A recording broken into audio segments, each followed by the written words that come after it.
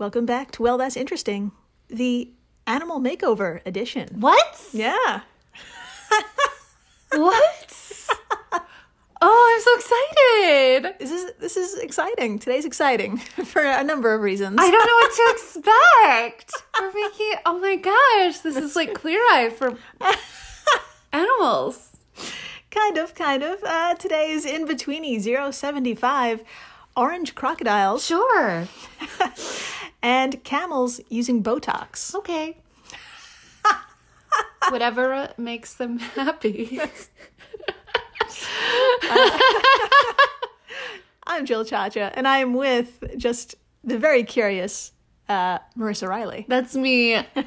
I am equal parts excited and worried because something tells me camels didn't walk up to a plastic surgery technician and say hey, Yeah. Plump me up. I feel not as cute as I once was. That's right. Let's change it. That's right. Yeah. Yeah. Oh, yeah. So. We've got stories today. Before we get into that, though, if this is your first time listening, welcome to the flock. Welcome. Dr. Riley here comes in cold and learns everything in real time, just like you. It's true. I had no idea what we were going to talk about today, as you could hear by my excited squeals. But I am thrilled and just I have no idea what to expect. Yeah. You should be thrilled. You should be concerned.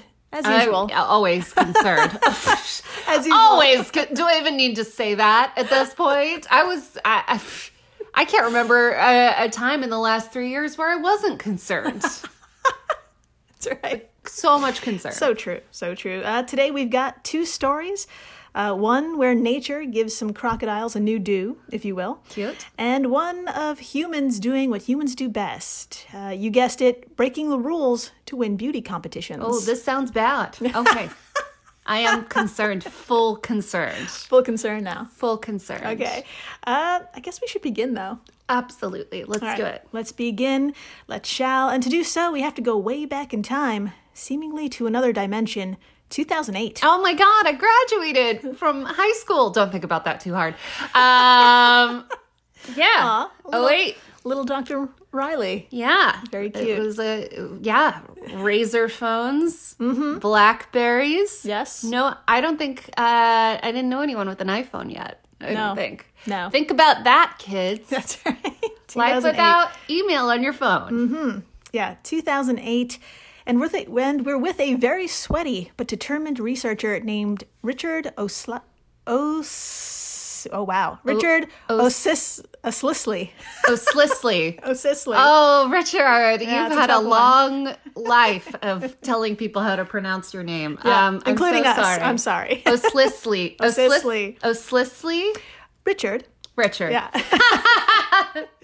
Now, Richard is an archaeologist who spent his life looking for signs of our ancient human ancestors, signs such as rock paintings or engravings, and his quest led him to the super remote Abanda Caves in Gabon. Oh, Gabon. Now, where in the world is all this, you ask? Don't worry, I got you. My friends, imagine Africa. You got it. Okay, now point to the middle, where the equator cuts through. Sure. Now move your finger all the way to the left. Okay. Until you're on the west coast, and here is the tiny but truly gorgeous nation of Gabon. Gabon. Right on the Atlantic coast of Central Africa. Sweet. Now do yourself a favor and give Gabon a Google.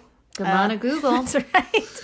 There's just mangroves and tidal beaches galore. It's fucking gorgeous. Oh, I love it. But we're on no beach. No. Of course not. Of course not. Never. Not on this podcast. No. We're up a butt. Kind of. We're at the mouth of a cave filled to the brim with 50,000 bats and millions of insects. Now that sounds more like it. Right. That sounds right where, well, that's interesting should be. That's right. In the middle of bat shit. It sounds, I feel like this cave smells bad. Oh, yeah. Yes, put a pin in that. But it's a home sweet home for 50,000 bats. Yes, it is. For which someone. I respect. Yes. And insects. Well, also good news, it's also pitch black. Of course it is. These are the types of caves Richard explores. But on this very special day, he didn't find human handprints or animal drawings. Inside this cave, he stumbled upon You guessed it. Crocodiles. Oh my gosh, of course. Of course, in this cave that's dark and full of bats and bat shit, and bugs, there are giant lizards. There are fucking They're not crocodiles. lizards, but they're crocodiles. They look like... Anyways, tell me more. Thank you, Doctor. You're now, welcome. if you thought crocodiles in caves is a little weird, you're right. It is. Yeah. Okay. See? I could have told you that. Yeah. Our reptilian friends are usually chilling in rivers or sunbathing on riverbanks.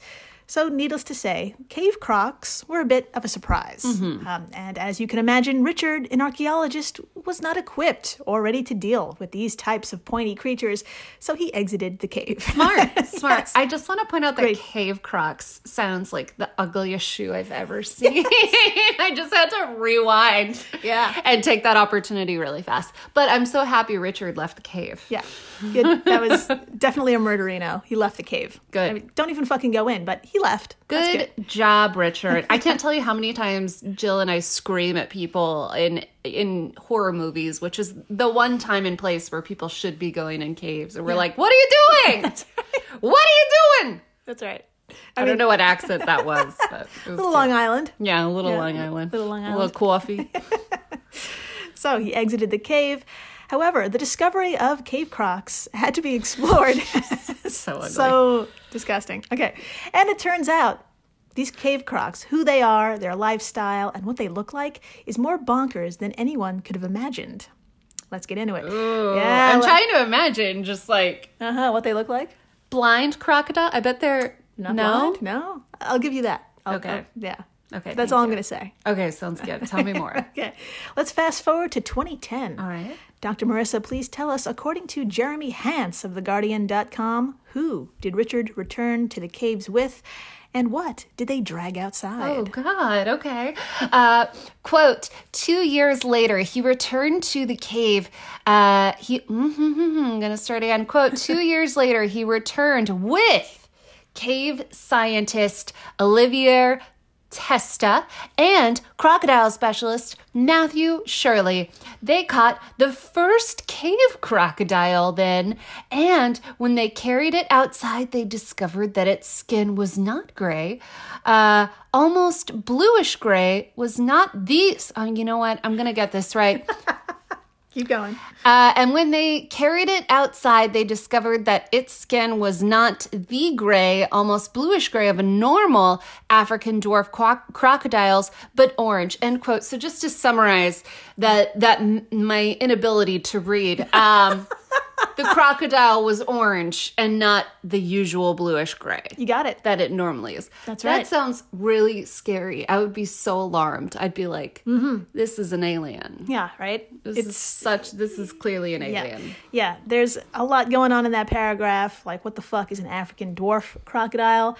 Now, before we break all this shit down, I just want to show you a photo of said crocodile. How does that sound? Yes. I like to show you a photo of that crocodile and that crocodile in comparison to its usual counterparts. And of course, all photos we talk about today will be on our social media stuff. So please come on by and look at a fucking orange crocodile. Do it.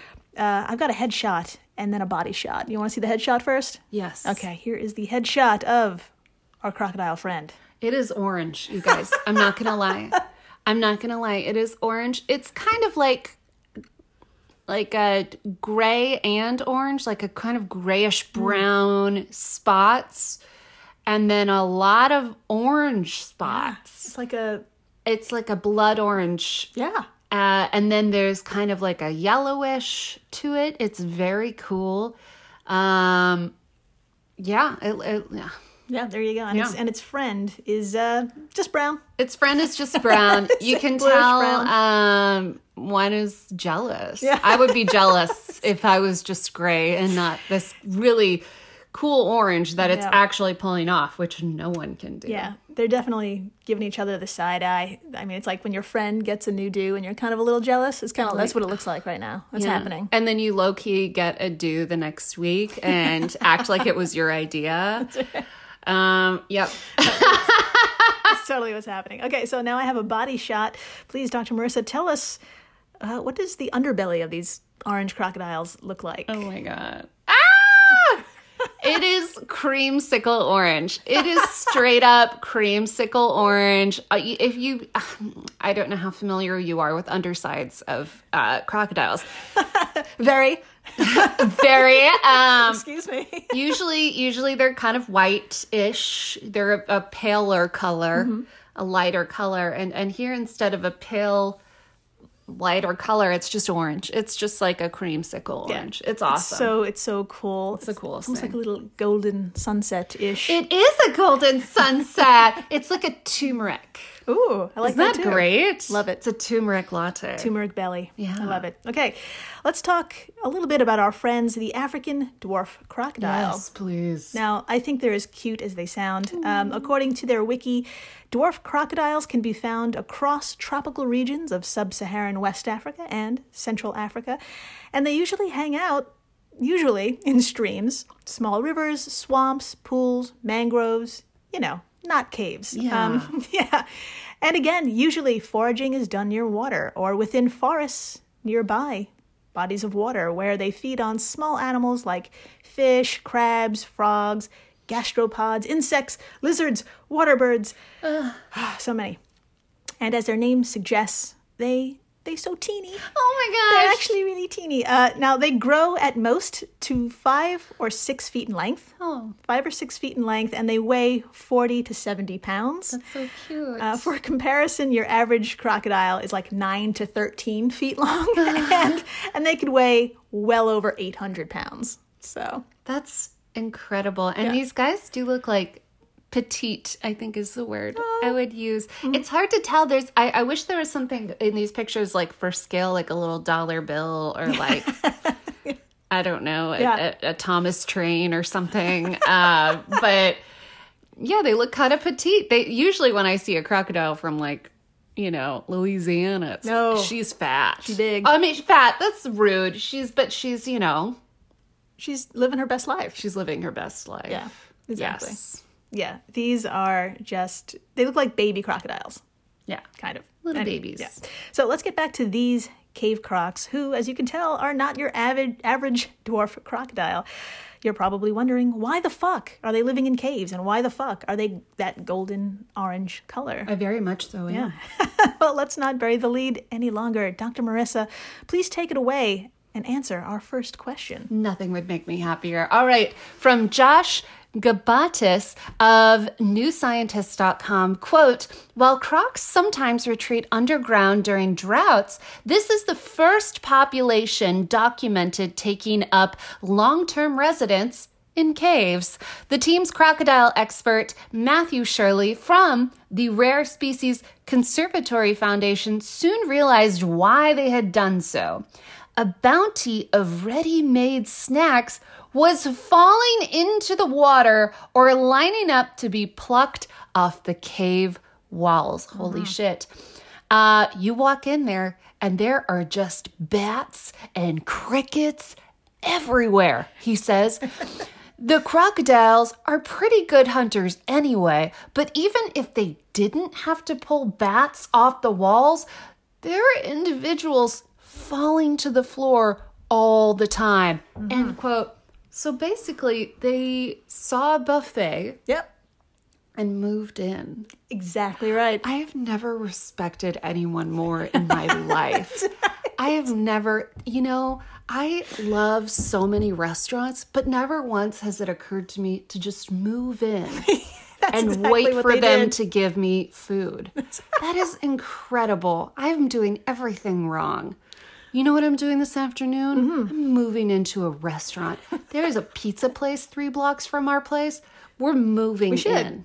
That's right. We're just not going to leave. Nope. I mean, it's brilliant. What are they going to do? Kick us out? Probably. Yeah. Yeah, it's a great fucking idea, and it seems to be paying off for them. According to the team's study called Diet and Body Condition of Cave-Dwelling Dwarf Crocodiles, this population appears to be in better physical condition than their forest counterparts, especially the younger ones. Interesting. End quote. Yeah. Interesting. So they're beefier and, of course, a completely different color. Yes. In fact, the deeper the researchers went into the cave, they found older and more brightly colored crocs. I am obsessed. I am obsessed. So their theory as to how they're getting brighter with age in a dark cave of all places? Yes. Well, quote, the water these crocodiles swim through is essentially an alkaline slurry formed from bat droppings. Oh, shut up. The urea in bat guano makes the water very basic, Matthew Shirley says. Eventually, that will erode away the skin and change its color. From newscientist.com. It's poop. It's poop. It's poop. It's poop, everyone.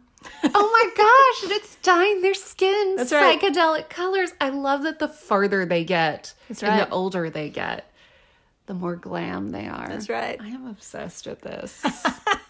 The answer, my friends, as always on this podcast, is poop. Yes. They are swimming in bat poop. And the longer they stay in the shit pool, the brighter they become. I love it. So- I love how we did actually come to a butt-related conclusion. We were butt today. adjacent. We were butt adjacent. We really draw that line. That's right. We make it there every week. Any way possible. Any way possible. I will make a mental gymnastics situation happen for us to talk about a butt in some way. And it's always worth it. Yes. Always. So that answers that question. But I know what else you may be thinking. Like, don't they need the sun? And yeah. right. And where do they lay their eggs? Great questions. Yes. Dr. Marissa, let's tag team this. Please tell us a little bit more about the caves. I would absolutely love to. All right, from theguardian.com, quote, crocodiles are ectotherms, which means they need ambient heat in order to survive, let alone thrive. But Richard says the cave crocodiles' conditions aren't that different from the outdoor ones. They both hunt in the dark. African dwarf crocodiles are primarily nocturnal, and the temperature in the cave waters is a stable and balmy 71 degrees Fahrenheit. End quote. Nice. So it's warm. Mm-hmm. They were going to be in the dark anyway. There you go. Might as well hang in a cave That's right. with the free food and the fun makeup you go. situation from the poo. That's right. They're Fun geniuses. makeup situation. Yeah, they're like, this is their euphoria high. That's right. I'm loving it. They're so glam without the drama. Yeah, no drama here. Unless there's something I don't know about. But who knows? So that's lovely.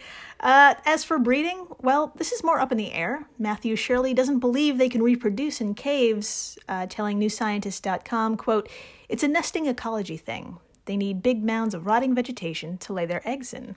Here's the drama. Yeah, that's true. But on the other hand, though, larger crocs have been seen in the caves during the wet season, which is when they should be making those nests outdoors. So, yeah, so more research has to be done there.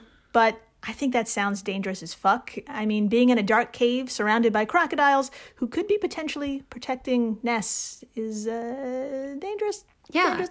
Can you imagine pitch black? I There's like I a don't. sea of crocodile nests? No. No. It's like that scene in Alien where Ripley like walks in Oh my god. on all the egg sacs. Yeah.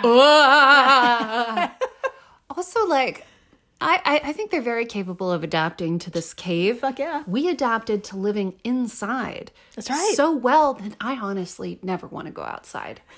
It's Yeah, we get it. a rare occasion. Yeah. We totally vibe with these crocodiles. Yeah. So, I mean, good for them. Good. For adapting and figuring something more comfortable out. I cannot respect these crocodiles enough for completely adapting their life to being around food. That is so, it's poetic. Slow applause, everyone. Let's do it. Amazing.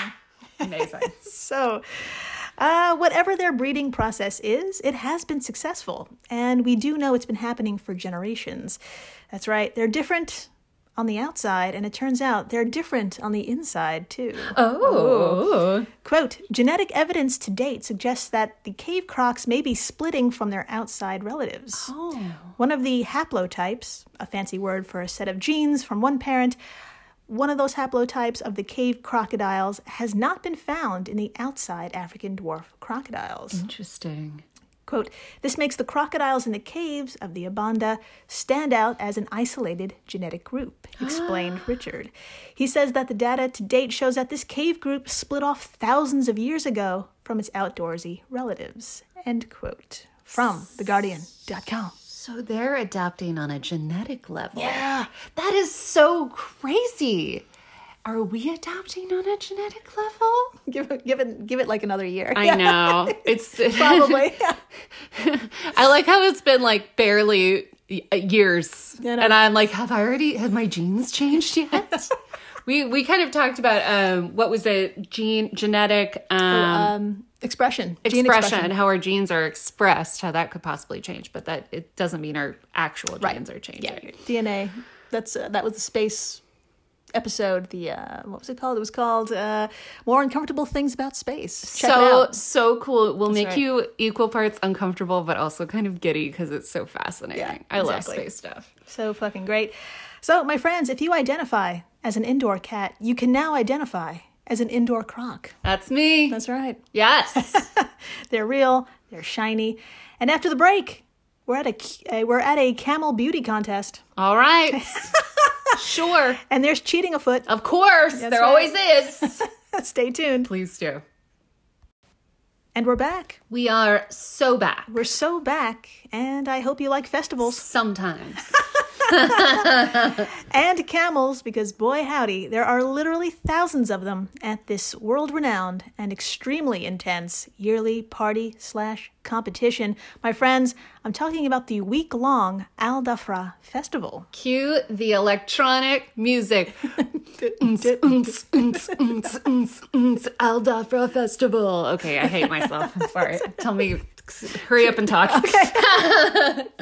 So the Al Dhafra Festival takes place within the Rub al-Khali, or the Empty Quarter, which is a very beautiful but very empty desert. Fascinating. It happens to be the largest sand desert in the world, a vast stretch of the Arabian Desert measuring a whopping 250,000 square miles. Why do people love to have festivals in the middle of nowhere? I know. That happens it used to in the 2010s. That was a big thing. I don't know if people still do it after COVID and Fire Festival, but yeah. You guys. Mm-hmm.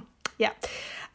So this is a massive, massive desert, and a part of it bumps up against the city of Madinat Zayed, which is where the festival takes place. Okay, that makes me feel better. So it's a little bit closer to a city. Good.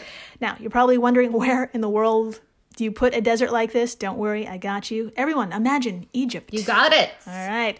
To our right is the Red Sea. Hello. Hop over that, and now you're in Saudi Arabia.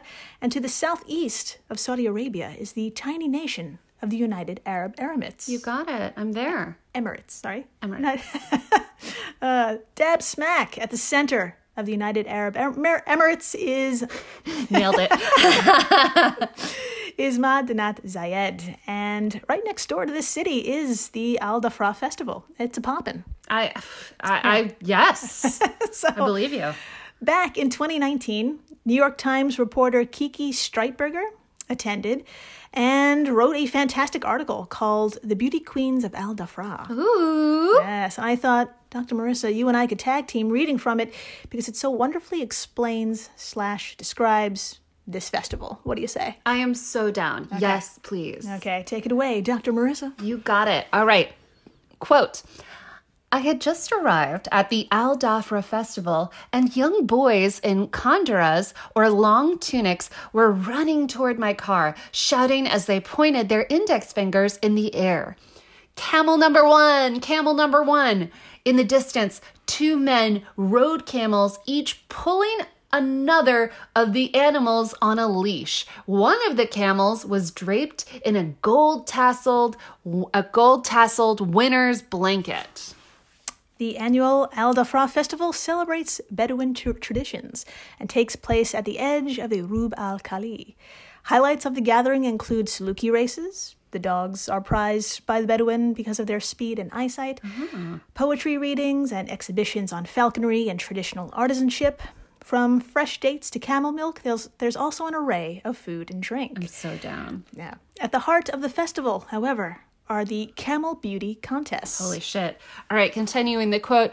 During the week-long event, Al Dhafra is the epicenter, I knew that word, of the camel universe. In 2019, the year I attended, more than 24,000 camels from all over the Middle East competed for 60 million Emirati dirham in prize money, the equivalent of more than $16 million. Vast sums of money also change hands as particularly beautiful camels are sold. Some participants trace the origins of the beauty contest to a family dispute in 1993 where two camel breeders had to call on some independent judges to determine whose animals were more beautiful. Since then, camel beauty contests have evolved into a multi-million-dollar industry. Holy shit. With state-sponsored heritage festivals held all across the country. That's right. The aim of the Al Dhafra Festival, which was formally initiated by the government in 2008, is to celebrate Bedouin culture, generate tourism, and preserve the purity of certain camel breeds. Camel beauty competitions are divided into different categories according to breed, age, sex, and whether a camel is owned by a sheikh or a tribesman. The criteria, however, remain the same. The ideal camel has long straight legs, a long neck, a shapely hump in just the right spot on its lower back, pert ears, expressive eyes framed by upward curled eyelashes, long droopy lips, put a pin in that, and of course, a sleek coat and elegant posture, end quote. All right. Two things come to mind, which are rodeos, which, are in the South, which are like beauty competitions for cows and horses and stuff. Yep. Also, dog shows. That's right. This is just like a dog show for camels. You got it. Am I right? That's exactly it. Oh my God, I nailed it. Tell me more, Jill. Exactly. My friends, at the end of the day, though, there can only be one champion. Yes. And in 2019, that winner belonged to the Al-Muharrami family, and her name was Wahila. Oh, that's a beautiful name. Know. Dr. Marissa, would you like to see Wahila draped in the winner's cloak? Oh, please. The sooner, the better. Please tell us what she looks like, how she stands out among all the others in the room. Why is she just so jaw-droppingly beautiful? Here she is. I feel like this is a calling of mine. Like, Really? I feel like I should be judging camels more often, but I mean, this is a gorgeous camel. You know what? Maybe I shouldn't, because she kind of looks like the other camels. But she looks great. She looks incredible. She looks great. She's got like a pretty legs and pretty little feet situations, and she's got a pretty face.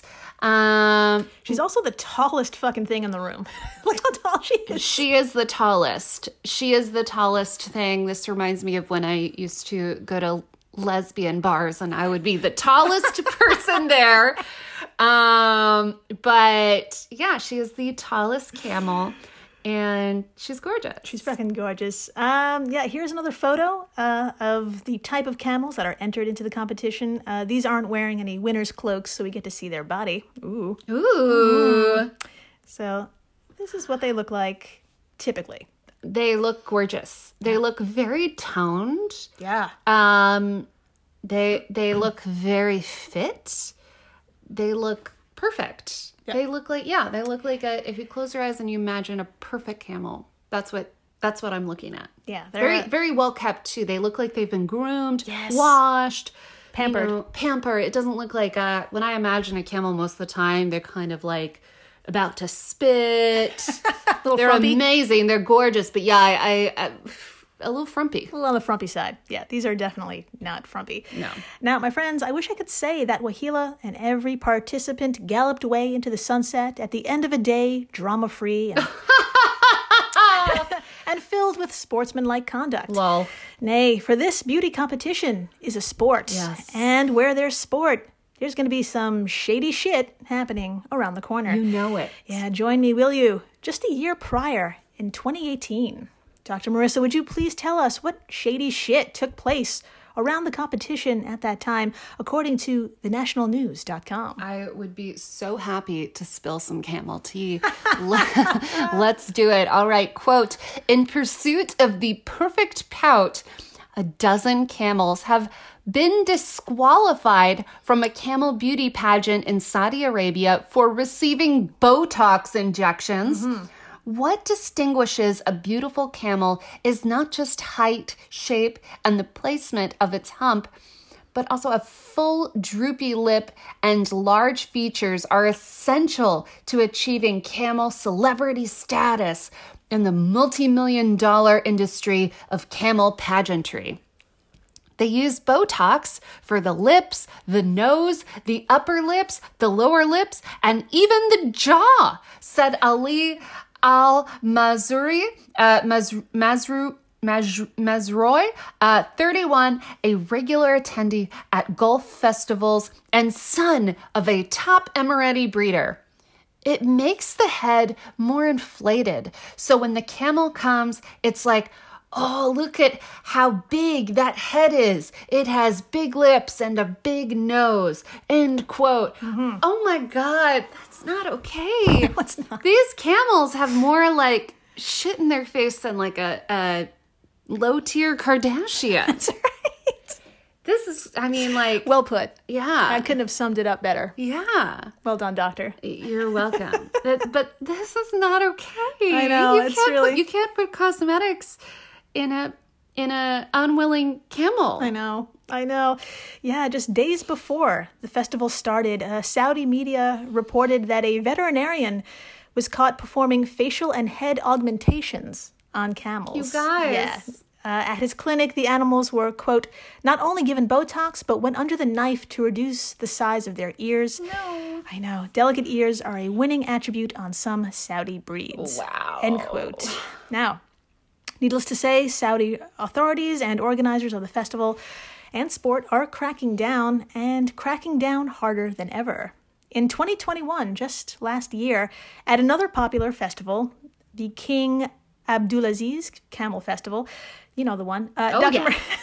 Marissa, do you want to take a guess, like how many camels were disqualified for Botox injections and other artificial touch-ups? Give me a number. I'm gonna go with 5. 5. Okay. I have a feeling. What is it, like 20? Okay, you're getting closer. Getting close. 30. Okay, is that your final answer? Yeah. Okay, that is a great number because 40. 40 animals were given the boot, with their owners being slapped with fines for stretching out lips and noses, for using hormones to pump up muscles, No. for Botox injections, of course, and finally, for, get this, quote, inflating body parts with rubber bands, according to the Associated Press. Oh, no. Oh, no. Oh, no. I mean, it just worries me. It beyond worries me. It's disgusting. But, like, this isn't their choice. It's like, I don't know. It's cruel. It's cruel. It's cruel as It's fuck. so cruel. Now, in this particular competition, $66 million was up for grabs. So, shocker, people resorted to whatever they could to get rich. And what can I say? Be it camel, dog, football, or baseball, there's always some asshole who ruins the fun. Always. Stop ruining the camel fun. I really liked it. I mean, it sounded fun. Also, that much plastic surgery, just put in your own face and be an influencer. That's right. You know? Then you can consent to it. Mm-hmm. That's you know. Yeah, influencer camel. Just, there you go. Do that instead. Compete. Or, yeah. Enough. I figured it out. There you go. The end. The end. Thank you, everyone, for listening, rating, subscribing, telling your friends about the camels and the amazing crocodiles that just park their ass and eat all day. Genius. Just so good. Heroes. Yeah, just heroes. And please, stay interesting. Please do.